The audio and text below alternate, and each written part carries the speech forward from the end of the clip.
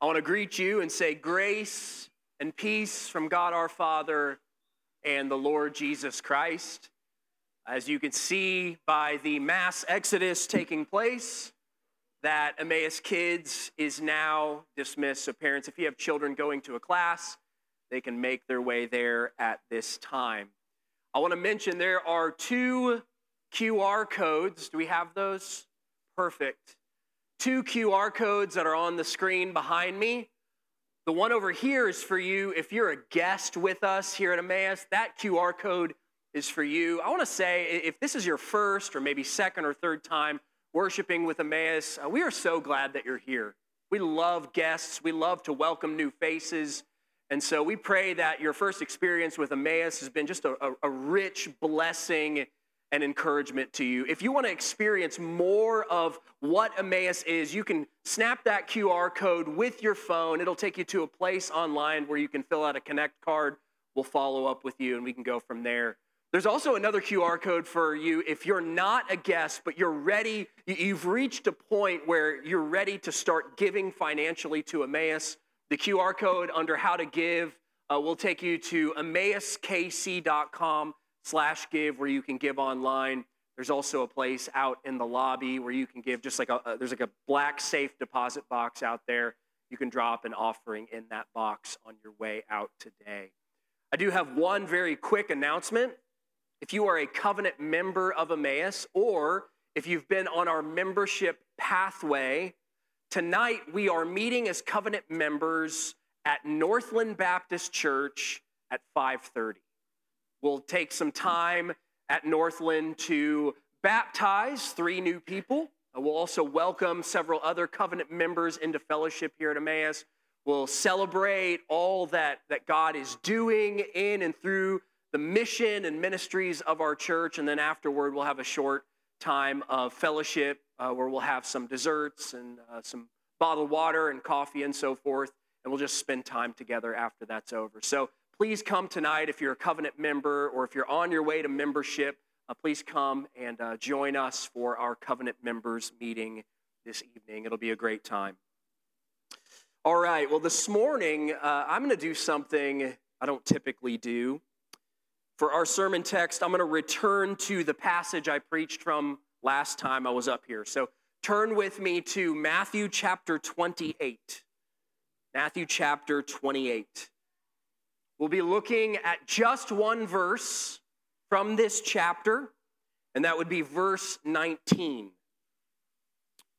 We're continuing in our series this morning where we're teaching through a new confession of faith for Emmaus. This is something we started doing last week. And we're looking at this as sound doctrine providing the framework for gospel culture. Sound doctrine for gospel culture. It's our conviction here at Emmaus that what the church believes should determine what the church is like. So we want to press into this conviction today. We'll begin by reading from Matthew chapter 28, verse 19. Jesus says, "Go therefore and make disciples of all nations, baptizing them in the name of the Father and of the Son and of the Holy Spirit." This is the word of the Lord. Arguably the most famous play ever written for the stage is Shakespeare's Romeo and Juliet. In scene 2 of Act 2 of the play, there's a question that rises to the forefront. You'll recognize this question right away. Juliet famously asks, "What's in a name?" She says, "A rose by any other name would smell just as sweet." Of course, in the context of the play, she's asking this question in reference to Romeo, her love interest, who just so happens to be a Montague. In fact, as you're probably well aware, that's the entire plot of the play. Juliet has fallen head over heels with a young man whose name is verboten to her family. Montagues and Capulets are sworn enemies.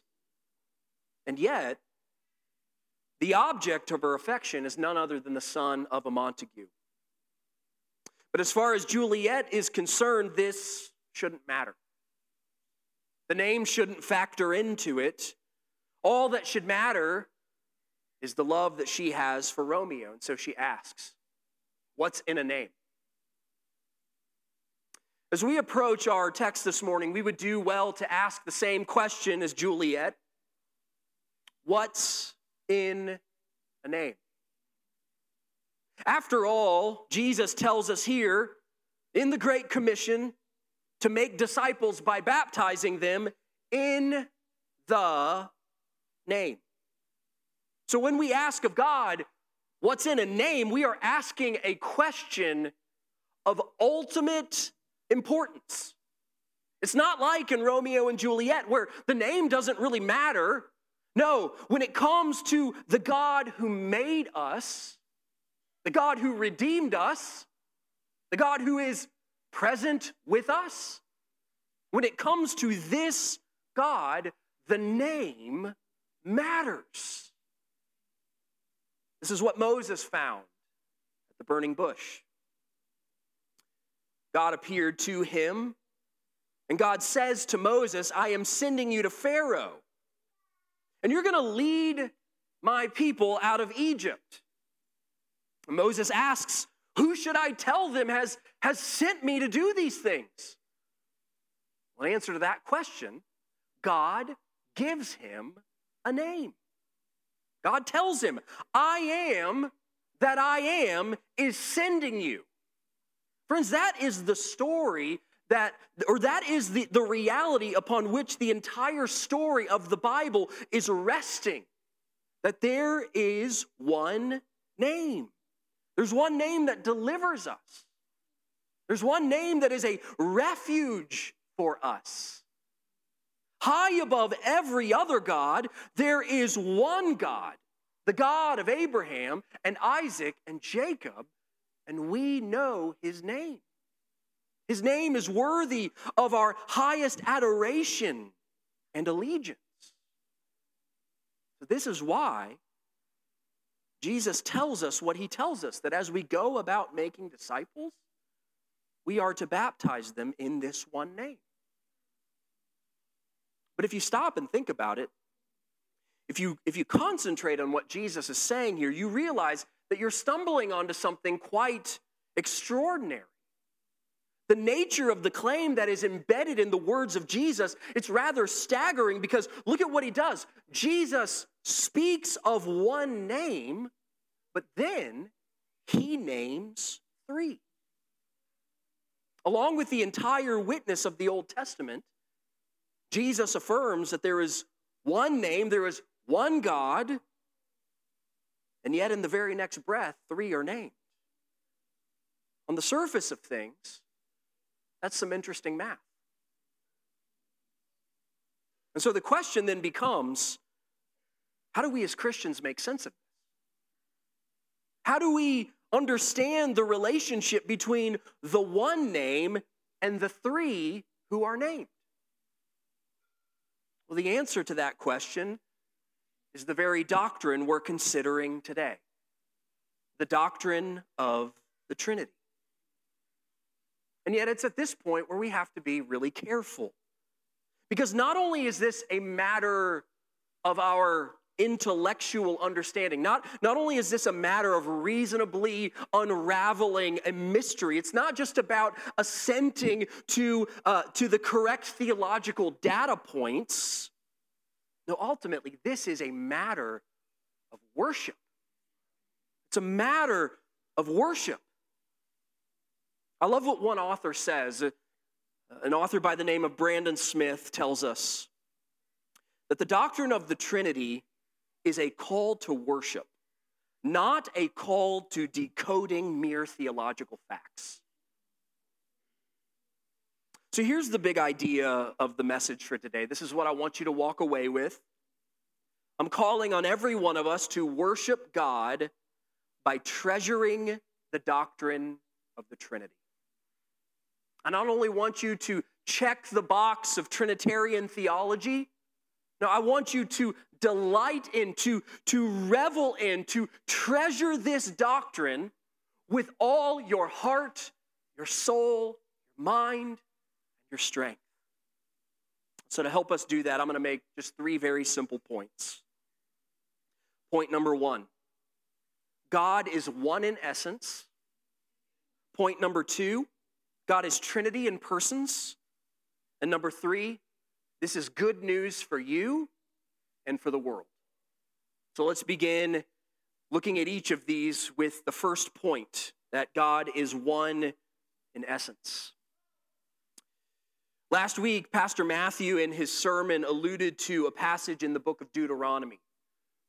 The passage came from Deuteronomy 6. And it says, "Hear, O Israel, the Lord our God, the Lord is one." What does it mean for us to make this confession? What does it mean for us to confess that our God is one? Does it simply mean that our God is better than other gods? Like on a list of all of the available deities there are to worship, the God of Israel is at the top of the list? Like we got our foam finger out, we're like, he's number 1.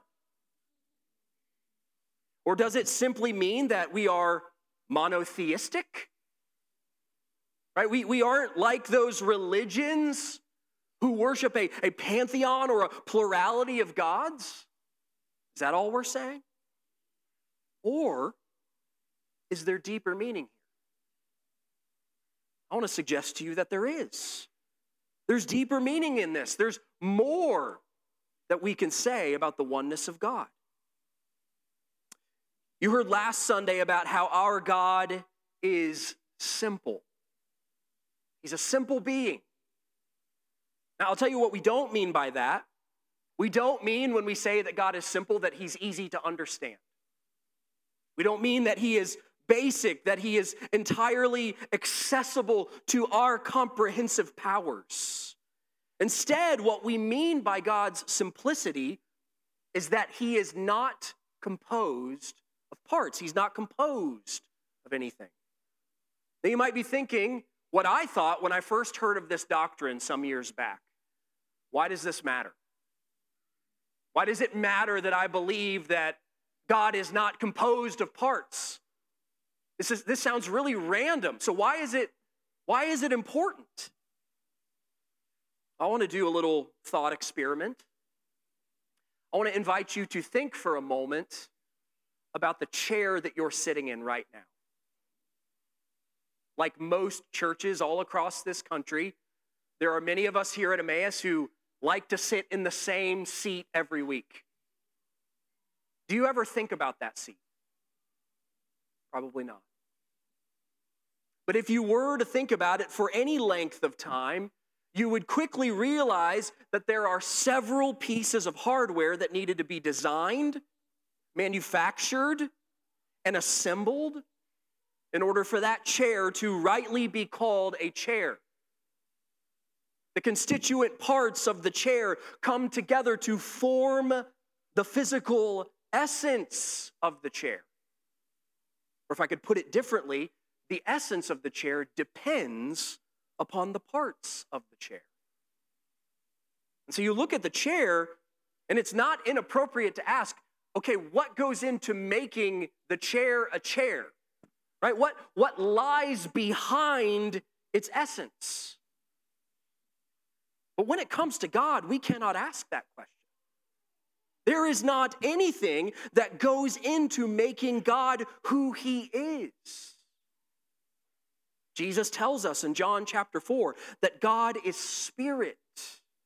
He does not have a physical body like we who are creatures. And this is important because physical bodies are composed of parts, but not God. He is not composed of anything. His essence does not depend on anything else, which is why God's simplicity is so closely related to another doctrine we heard about last week. God's aseity. His aseity, which is his absolute self-sufficiency. Right? He requires nothing outside of himself to be exactly what he is. There is nothing that constitutes him, nothing that comprises him, nothing that composes him. No, all that is in God is God. And so he has life in himself. You might be thinking, this is hard to understand. I'm right there with you. I'm trying to wrap my mind around this. But at the same time, even though it's hard to understand, we need to recognize that what we're talking about here is absolutely crucial. Because it's one of the main things that we are saying when we confess that the Lord our God is one.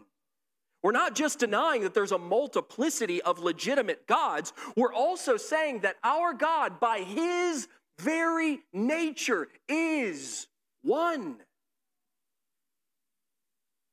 And the Bible identifies the Father and the Son and the Holy Spirit as this one God. The three who are named are identical with the one essence.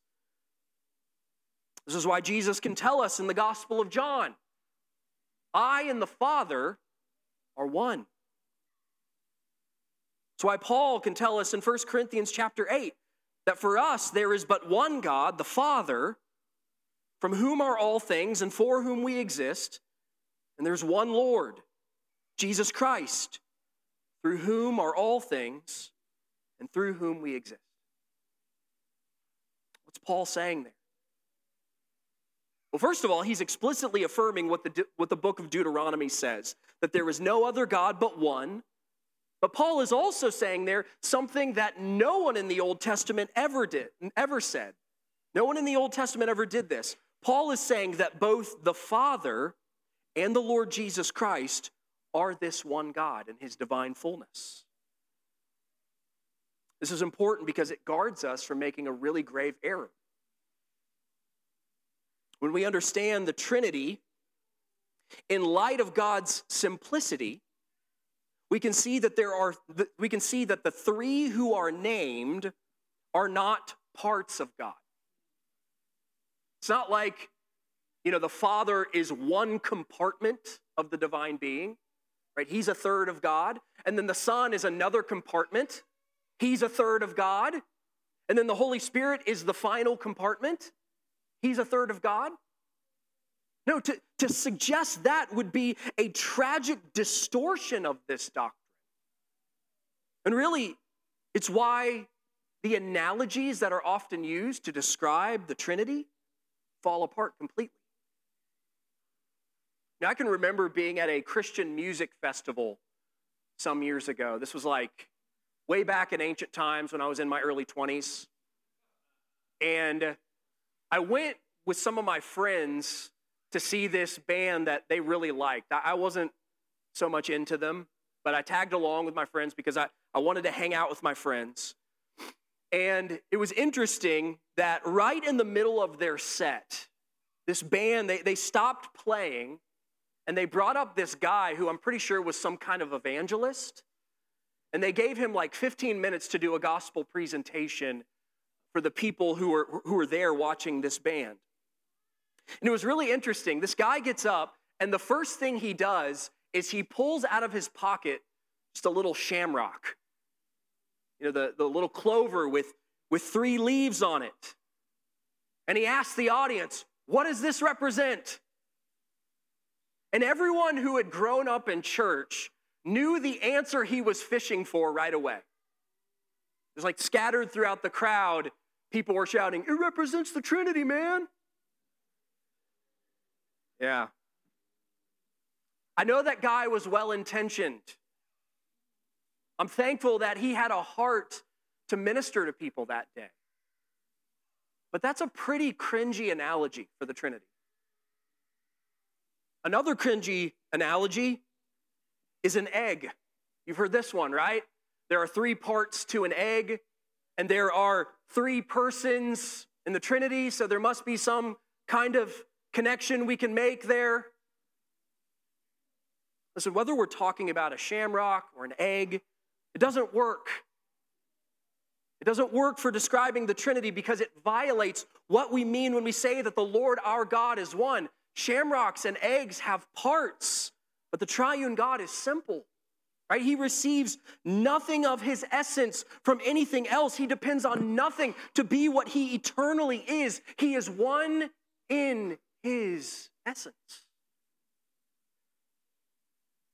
But this raises yet another question.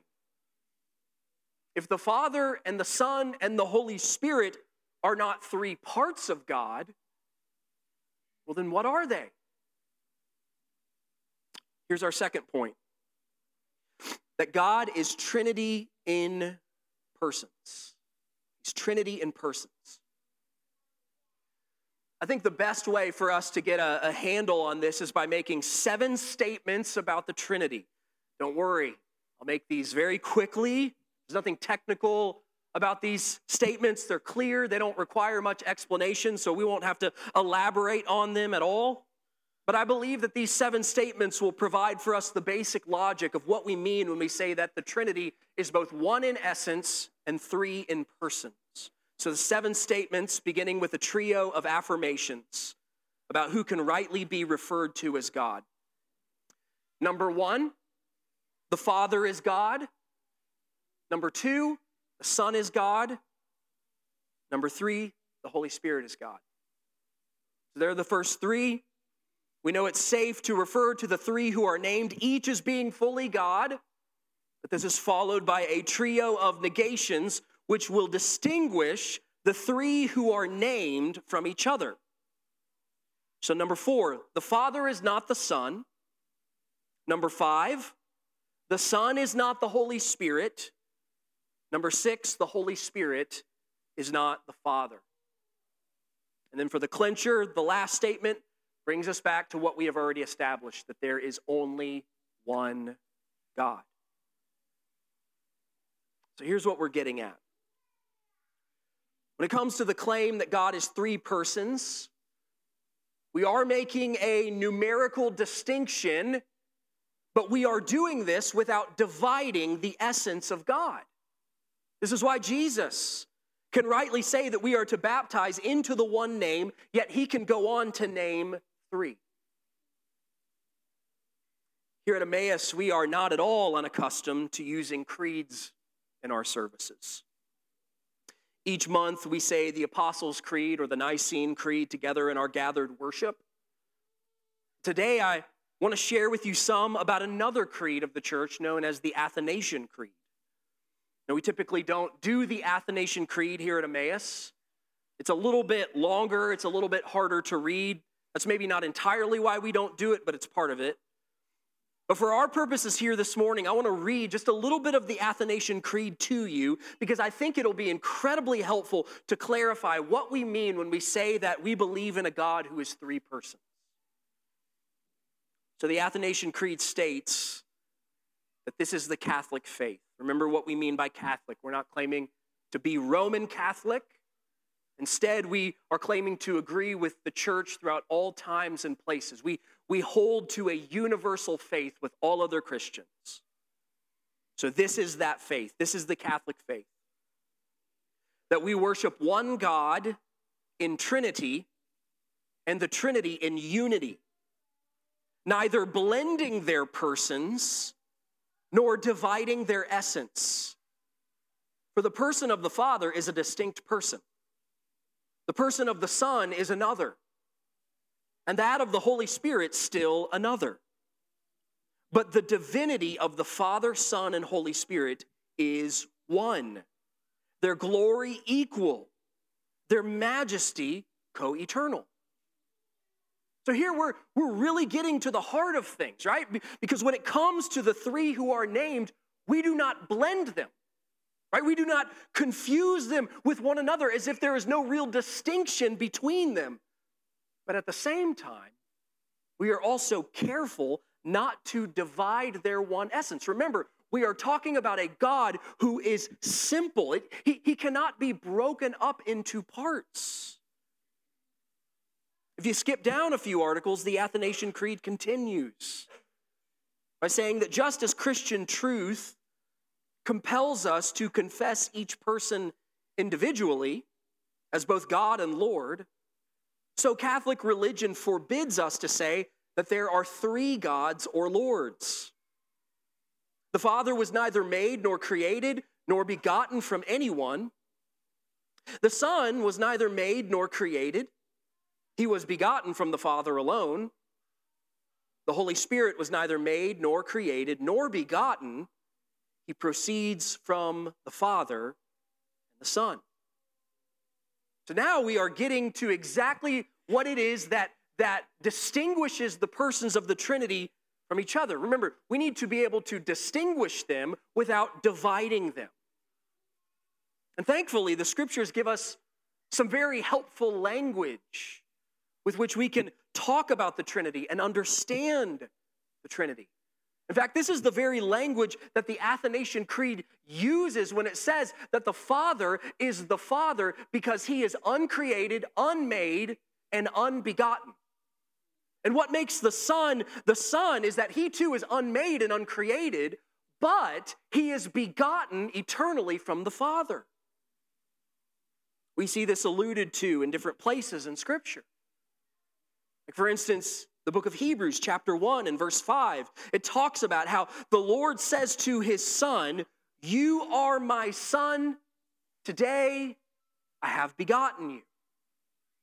Then it's interesting, just a few verses later, it says of the Son in verse 8, "Your throne, O God, is forever and ever."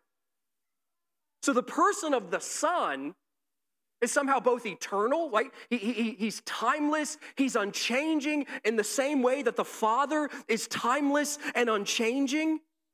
But at the same time, he is also begotten from the Father.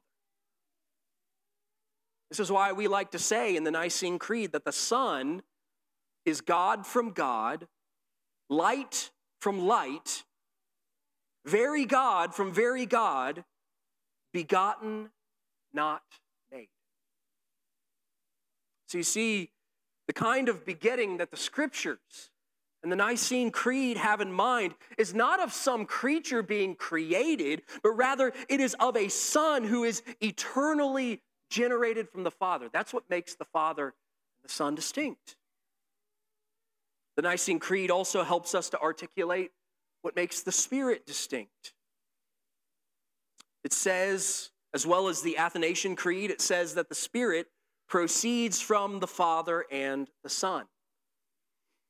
This is the same wording that is used by Jesus in John 15:26. Jesus uses it in passing when he says, when the Helper comes, whom I will send to you from the Father, the Spirit of truth, that's the Holy Spirit, who proceeds from the Father, he will bear witness about me. It's actually a technical term for what we're talking about here. Theologians will refer to this as the Trinity's eternal relations of origin.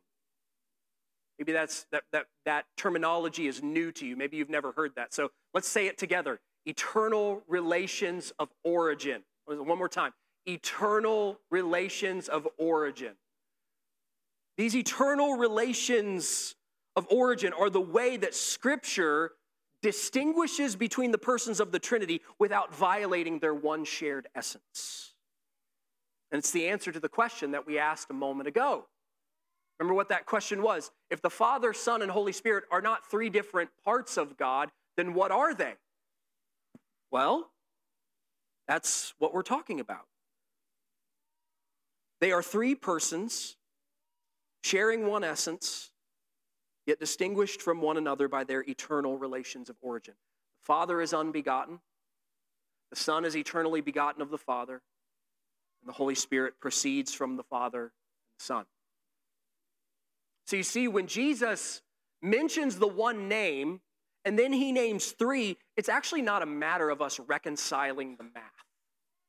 What it is it's a matter of us having the right way to talk about and to think about the God who is three persons. So the only thing left to ask here this morning is, why does this matter? Or an even better question would be, why is this good news? That's the third point and the final point we're going to make today, that this Trinity we've been trying to get our heads around is good news for you. It's good news for the world. I know we've waded through some technical terms and some deep theological concepts, so I don't want the good news of the Trinity to be lost on us. So now would be a good time to remind you that this Trinity is the God who is present and working in your life. Like everything you experience of God on a daily basis is Trinitarian in nature. Let me flesh this out a little bit before we conclude. We've talked about how God is one in essence. And because this is true, because he is one in his essence, what this means is that the triune God does not need you. He does not need you. If he is a simple being, if there is nothing that composes him, then he is not dependent on anything besides himself to be who he is. God is absolutely self-sufficient. He has life in himself, so he doesn't need us to prop him up. This is why Paul says in Acts chapter 17 that God is not served by human hands as though he needed anything. And as counterintuitive as it may sound to some of us, let me tell you something. It is very good news that God does not need you. You don't want a God who needs something from you. You don't want to serve a God who needs your help to be okay. That is a lousy God. Because if the God that you worship is needy, then it sounds to me like he's in the same boat as all of us. When I come to God and I say, God, my heart is filled with sorrow upon sorrow, I'm not sure I can go on. If the best response that God can muster to that is, well, join the club, then me and God, we're both in trouble. We both have a problem. So if God is going to be our Father that we can call upon, if he is going to be our Savior who can deliver us decisively from sin and death, if he is going to be the lifter of our head in times of trouble, then we need him to be someone who needs nothing.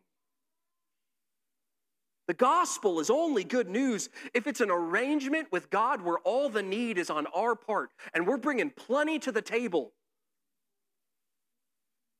So for Christianity to stand,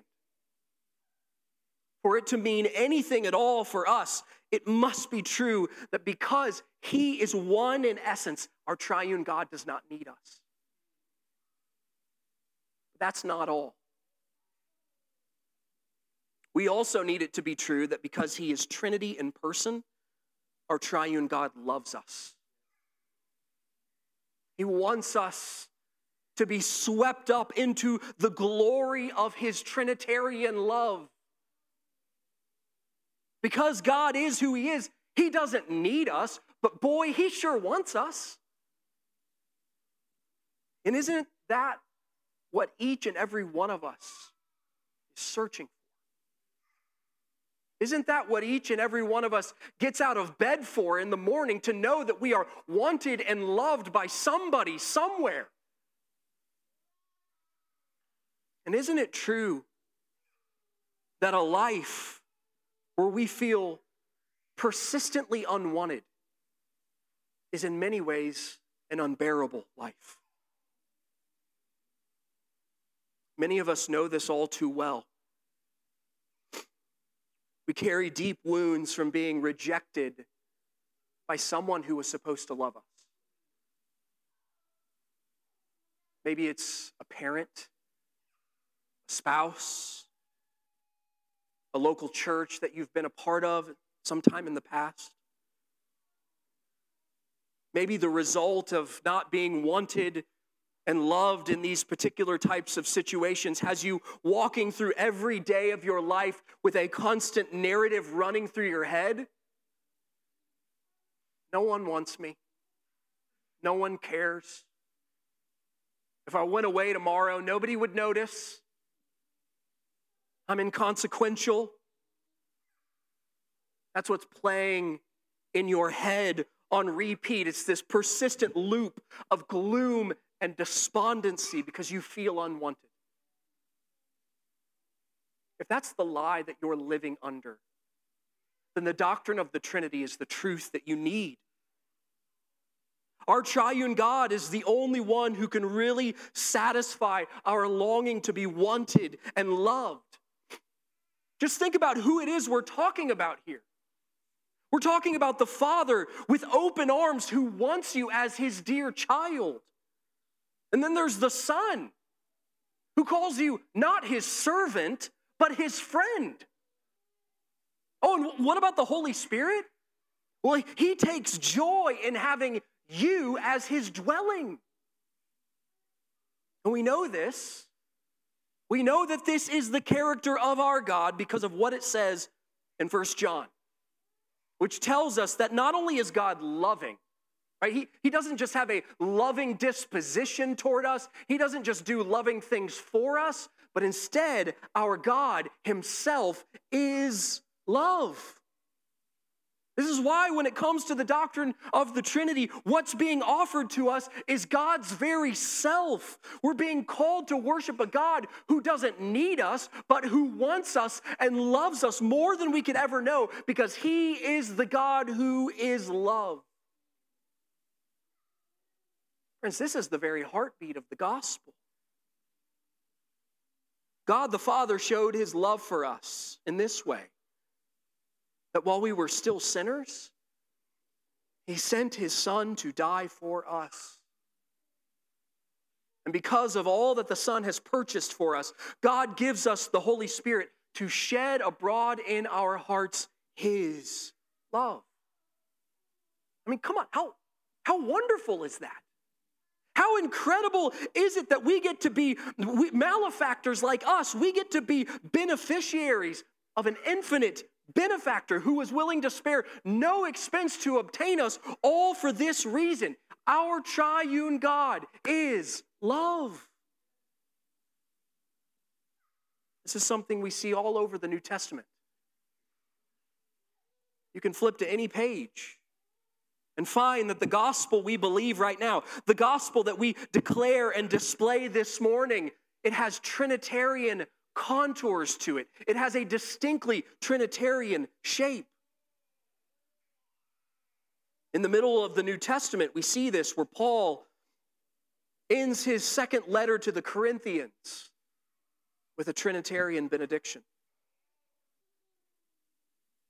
He says, "The grace of the Lord Jesus Christ and the love of God and the fellowship of the Holy Spirit be with you all." Friends, our triune God is with us right now.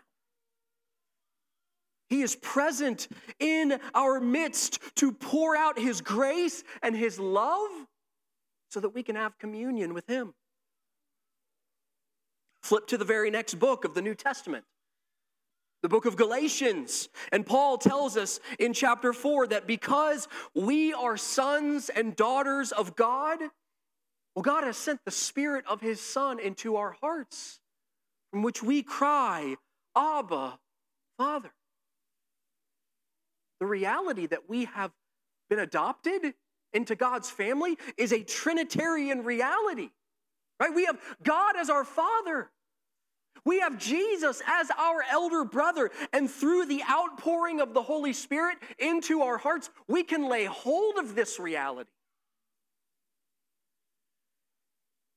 Then just go a few more pages into the book of Ephesians.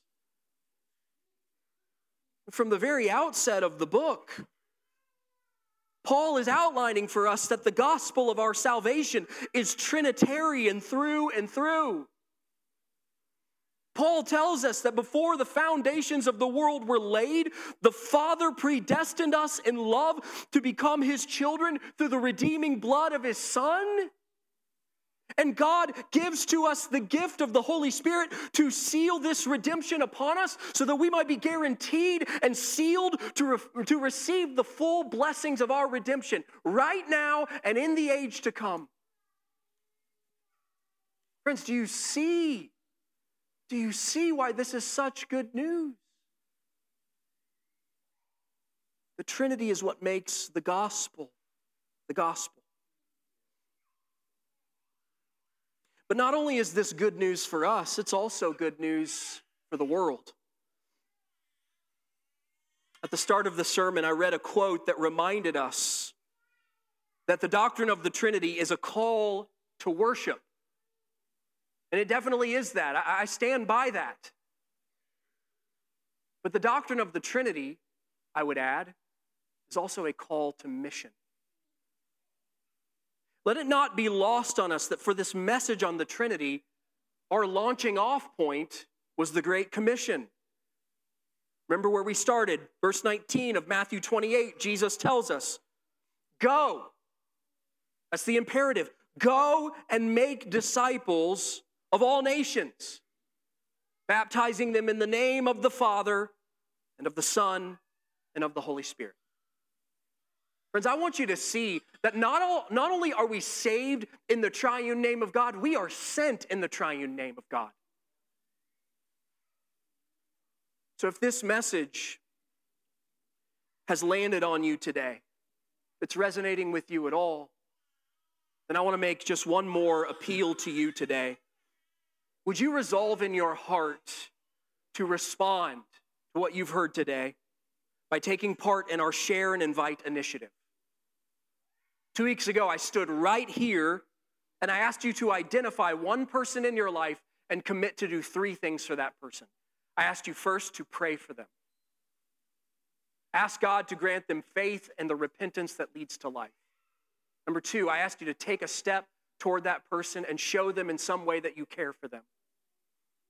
And number 3, I asked you to share about Jesus with that person.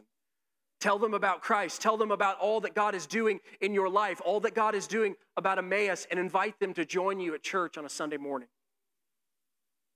That's the 3 things: prayer, care, and share. There's someone in your sphere of influence who needs to experience the love of the triune God, and you are just the right person to invite them to know the triune God. So on your way out today, would you grab one of our Share and Invite cards? I've got some up here. You can come grab one from me, or outside in the lobby, there is a pub table, and you can find a stack of the Share and Invite cards on there. Would you grab one of those cards, tear off the bottom of the card, and put it in the hands of somebody who needs to know the love of God the Father, God the Son, and God the Holy Spirit?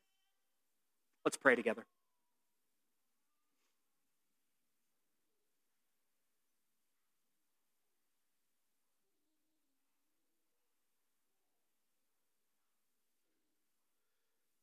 Triune God, this is the cry of our hearts this morning.